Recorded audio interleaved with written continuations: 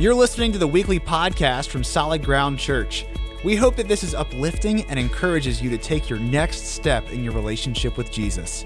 If we can be of any help at all, please visit us on the web at solidground.church. Now let's get to this week's message.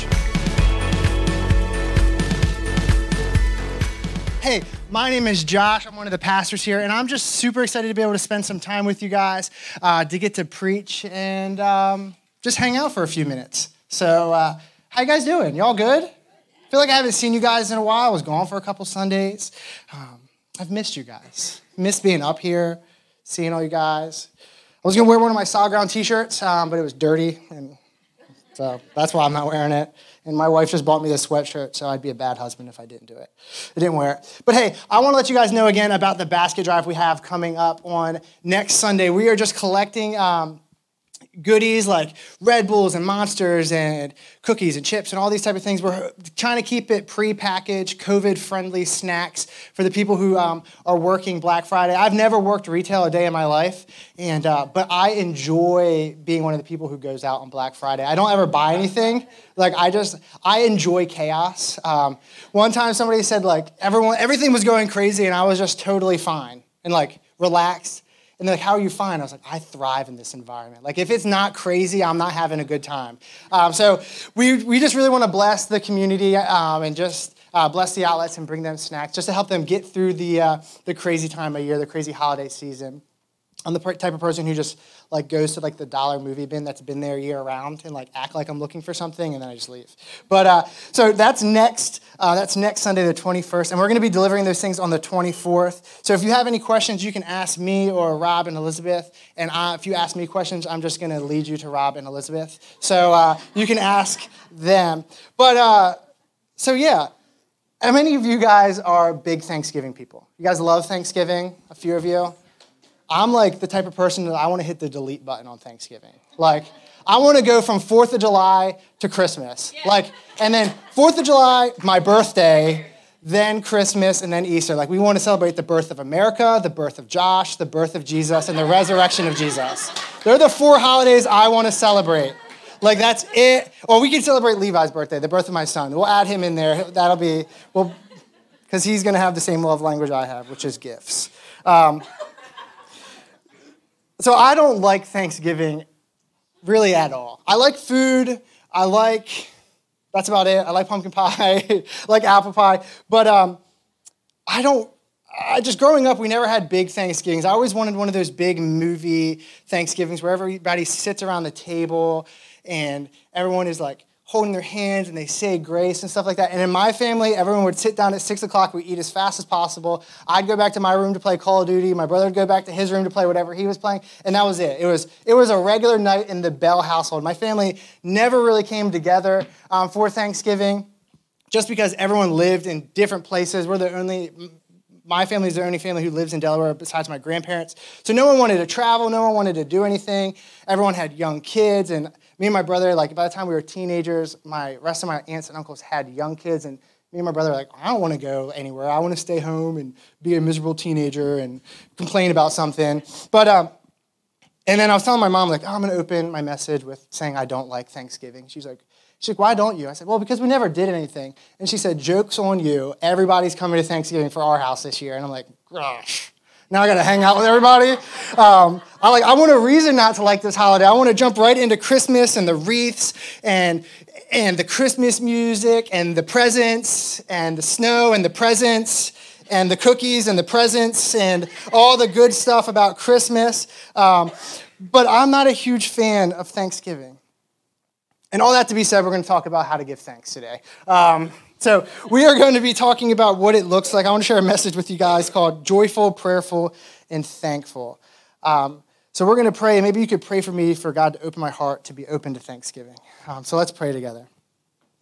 Father God, we thank you for this opportunity to gather together, to have a safe place where we can open your scriptures, God, that we can worship you, that we can find community and gather with our brothers and sisters in Christ. God, I just pray that this moment that I would not preach with eloquent words or worldly wisdom, but the power of Jesus. God, that these words would be your words and everyone would forget that they came from me. So, Father, I just ask you to move in this place. God, teach us something new about ourselves, about you, and about Scripture, and have us be more like Jesus when we leave this place. And everybody said, amen. So we are going to be in 1 Thessalonians chapter 5. And I think it's really important to understand a little bit of context every time you open up some Scripture. And what we have to know about this is the first letter that Paul writes to the church in Thessalonica. I'm not good with these names. This is the first letter that he writes. There's 1 Thessalonians and 2 Thessalonians. This comes at the end of his second missionary journey. And what happens is the people in Thessalonica, it was a capital of a Roman province. And in this area, the majority of the people either were part of the Greco-Roman pantheon, or they worshiped the imperial cult. And so there wasn't a lot of Christian people. There were some Jewish people, but the Christians were definitely the minority in this area. And what happens is that Paul spent some time there. He founded the church in there, and then eventually he gets kicked out of the city. And he's not allowed to go back. So what he does is he sends Timothy to go back to the city, and then Timothy comes back to Paul, and Paul is they believe he's in Corinth at the time, and Timothy comes back, and he gives him a report, and Paul writes this letter to this first letter, 1 Thessalonians, to the city, to the church that he helped found. And I think it's super important to understand the world where these letters are coming from. Because I realize that at a certain point that Scripture is written for us, but it's not written to us. That this was a real letter written to real people at a real time. That God wrote it to us. This isn't just like magically floated down from heaven one day and like just put in preachers' hands. But this was written to real people who are going through real things. So this has real context for those people who lived in the first century church. One of my professors in college said that every time you open up one of Paul's writing, it's like you're reading somebody else's mail.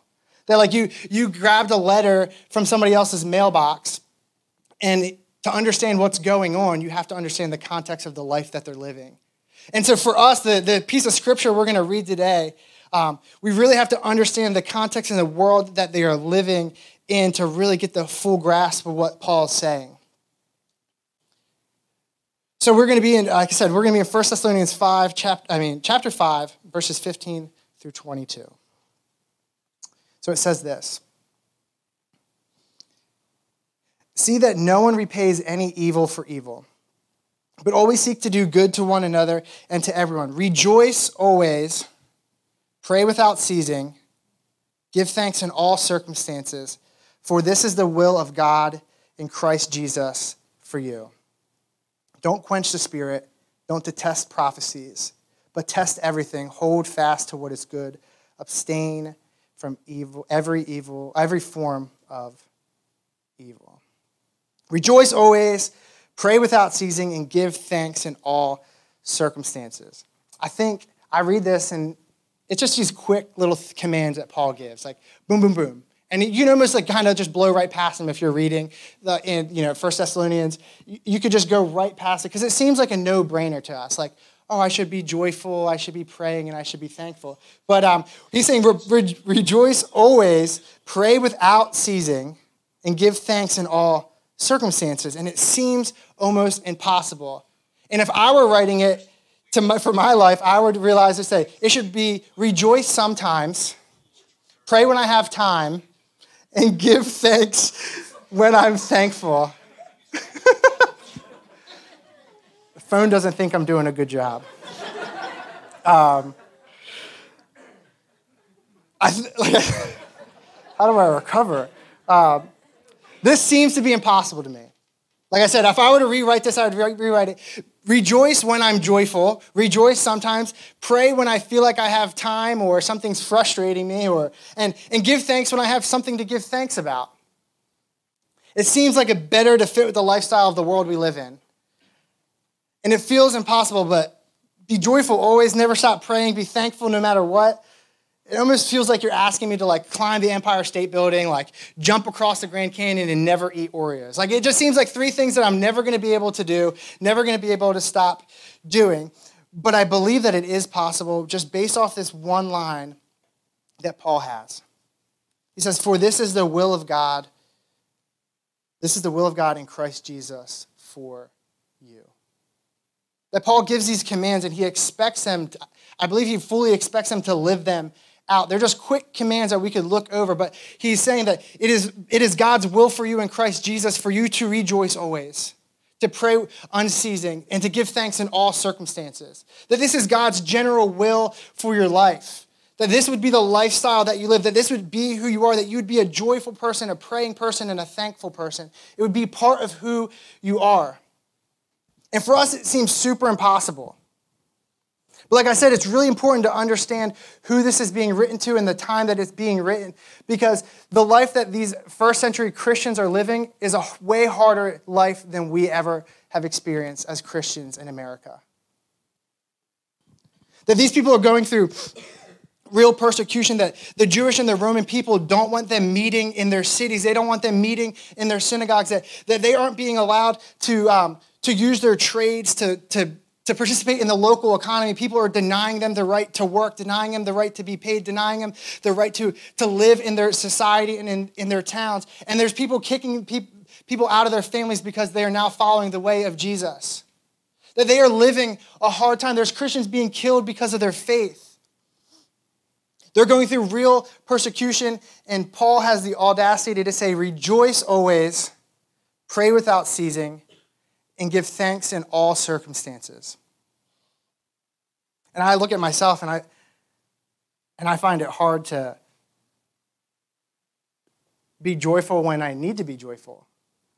I find it hard to be focused when I'm trying to pray. I find it hard to be thankful when there's things to be thankful about, because we live in a world that just, my friend Mikey says that people just like to be miserable sometimes. And I'm like that too. Like, I find something that makes me mad, and it just makes me mad. And sometimes it's like the silliest thing in the world, and I just I have to remind myself the whole time that I'm mad, I'm like, this literally is not changing your day at all. Like, that person who got in front of you right before the red light, like, you're still going to get to the coffee shop in time. Like, you're fine. Like, you're already 5 minutes late. What's another 5 minutes? Like, you're going to be okay.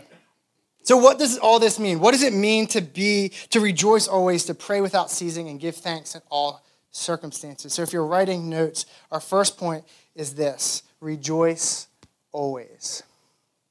Rejoice always.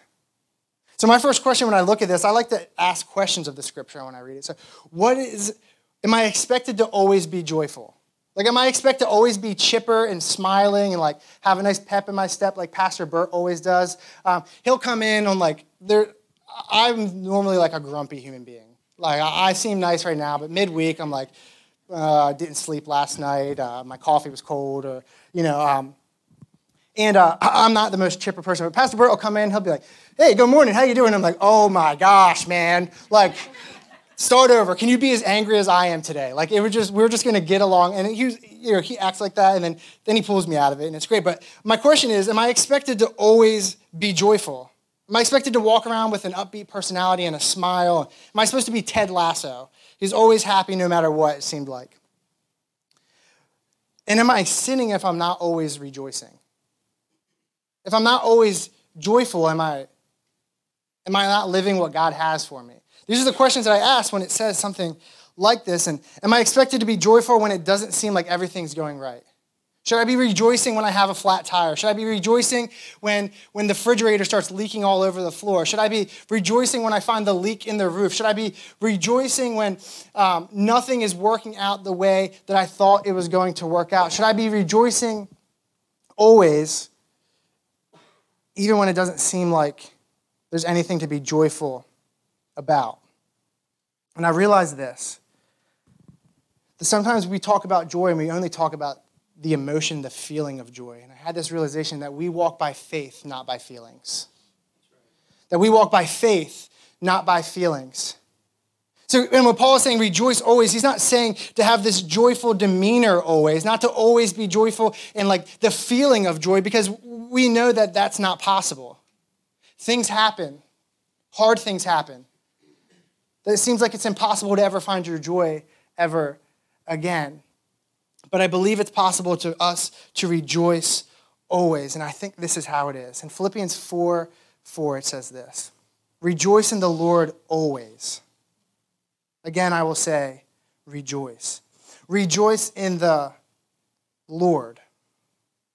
Not in your circumstances, not in what's going on in your life, not what you were hoping what was going to happen, but rejoice in the Lord. In Galatians 5:22 through 23, it says, "But the fruit of the Spirit is love, joy, peace, patience, kindness, goodness, faithfulness, gentleness, self-control.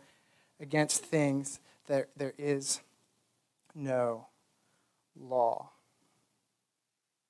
We're called to rejoice always, and what Paul is saying, that if we are in Christ, in that one quick little statement, that rejoice always, because this is God's will for you in Christ Jesus.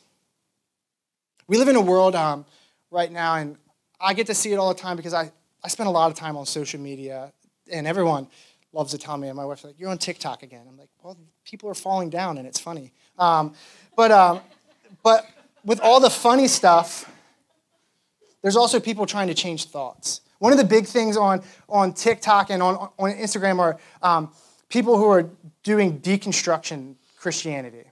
They're deconstructing and they're telling you why Christianity doesn't work and why it's all made up and all this stuff. And their arguments are never really that great. And because they're walking by feelings and not by faith.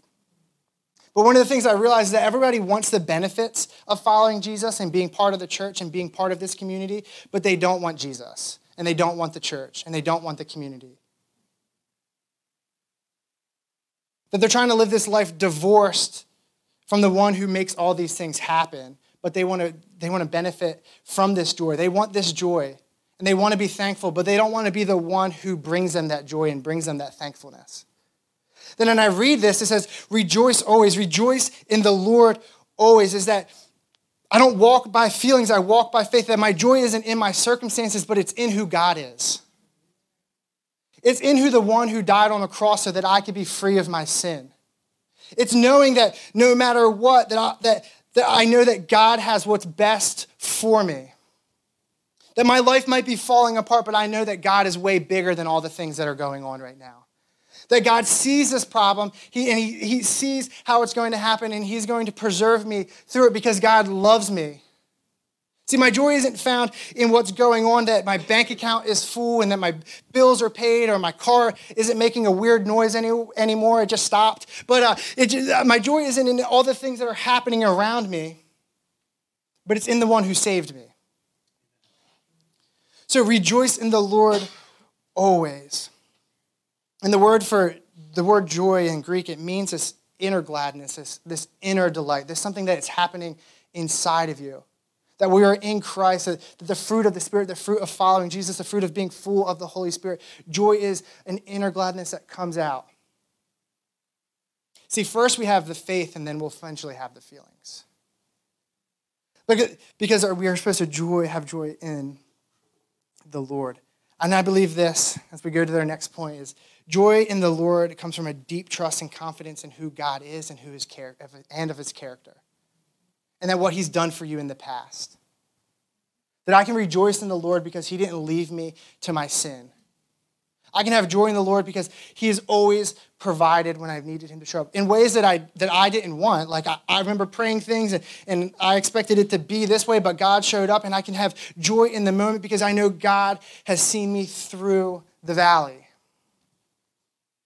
So be joyful. My second point this morning, if you're taking notes, it's pray without ceasing.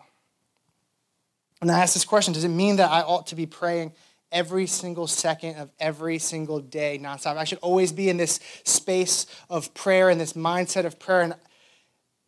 And I mean, if that's what you want to try to do, more power to you. But I don't think that's what Paul is saying, because I look at people like Paul, and it doesn't look like every second of the day that he's in an intentional space of prayer. I look at Jesus, and Jesus doesn't look like he was in an intentional space of prayer. He might have been, because he's way better than any of us. But I look at these people like Paul and Peter and the other disciples. They're not constantly in this spot, not in this, on their knees, praying to God constantly, nonstop, because none of this would have happened if they did that. But the word without ceasing is often used as something that is done repeatedly, but not constantly. Like it's not like from nonstop from start to finish, but it's something that's done repeatedly. That in other texts, it's used to, this word in the Greek is used, without ceasing, is used to explain a hacking cough.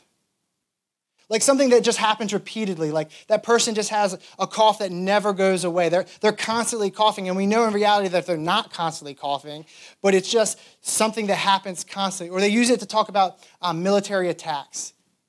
They attacked without ceasing. That they attacked, they regrouped after some time, and then they attacked again. Again and again and again. And we're called to pray without ceasing. So what does it look like to be unceasing in prayer? I know there's some things in my life like I went to college. I have student loans. Just put that out there. And what they think that this word to pray without ceasing is to mean to constantly go back to God asking for something.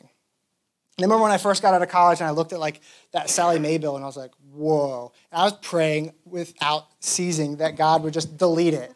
Like we'll see these things, these people want to like hack like oil companies and stuff like that. I'm like, why can't you hack Sally Mae, man? And just hit the delete button.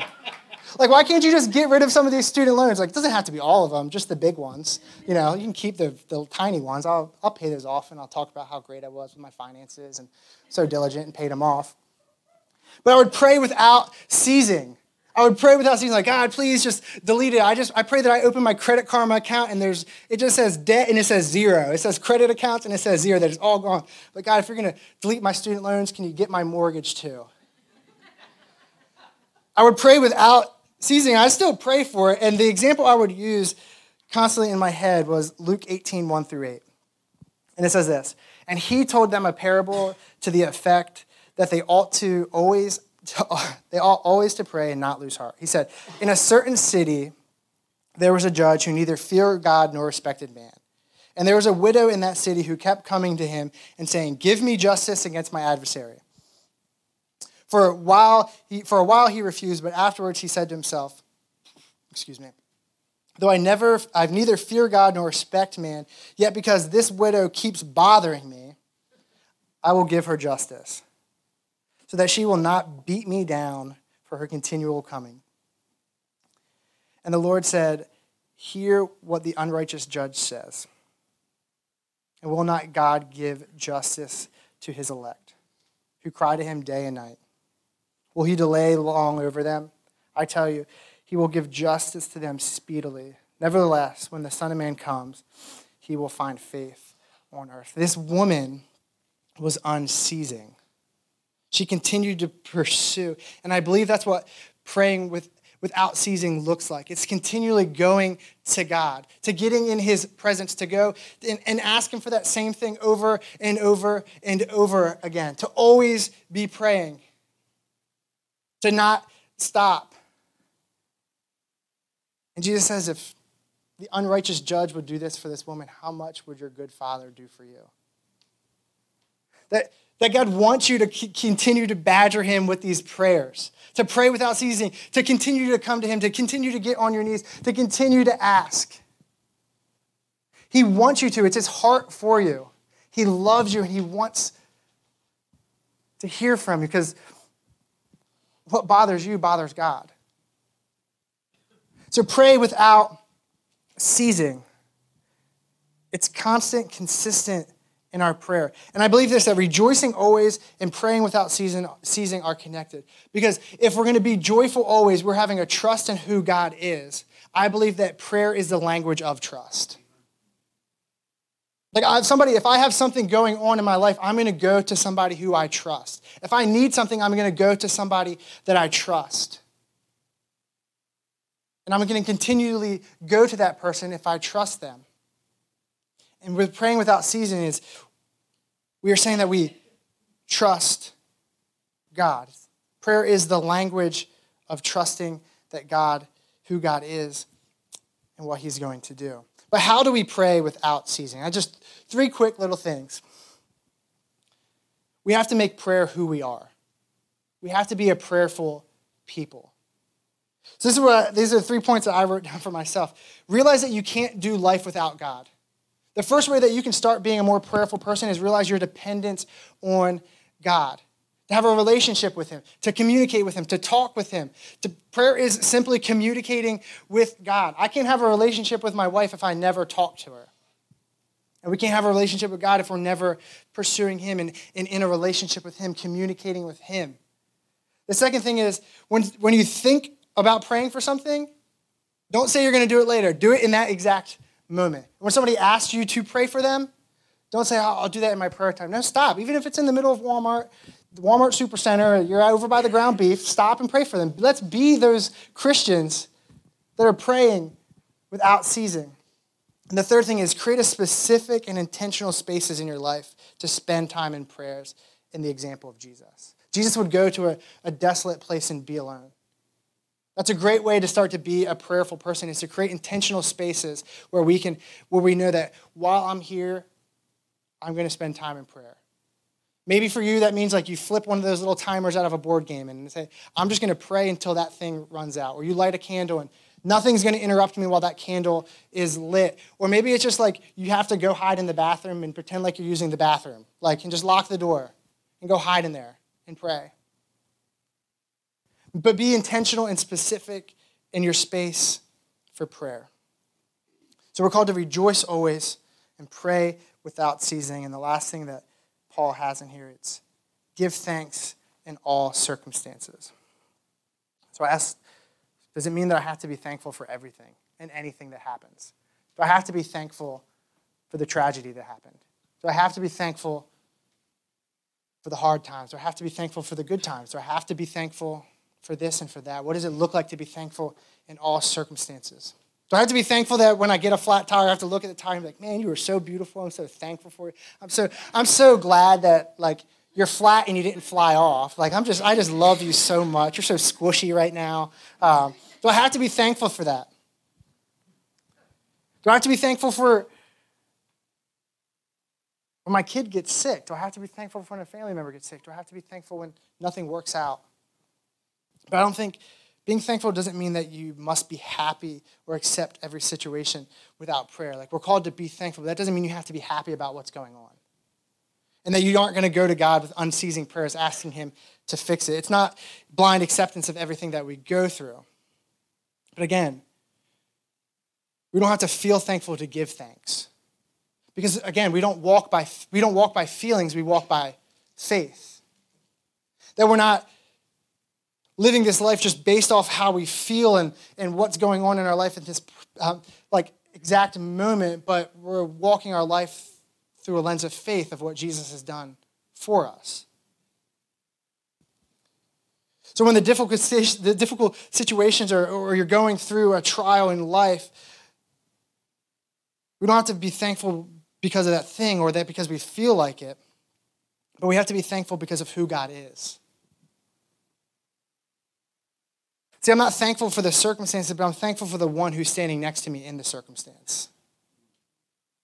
I'm not thankful for the tragedy, but I'm thankful for the one who gets down and is weeping with me while I weep.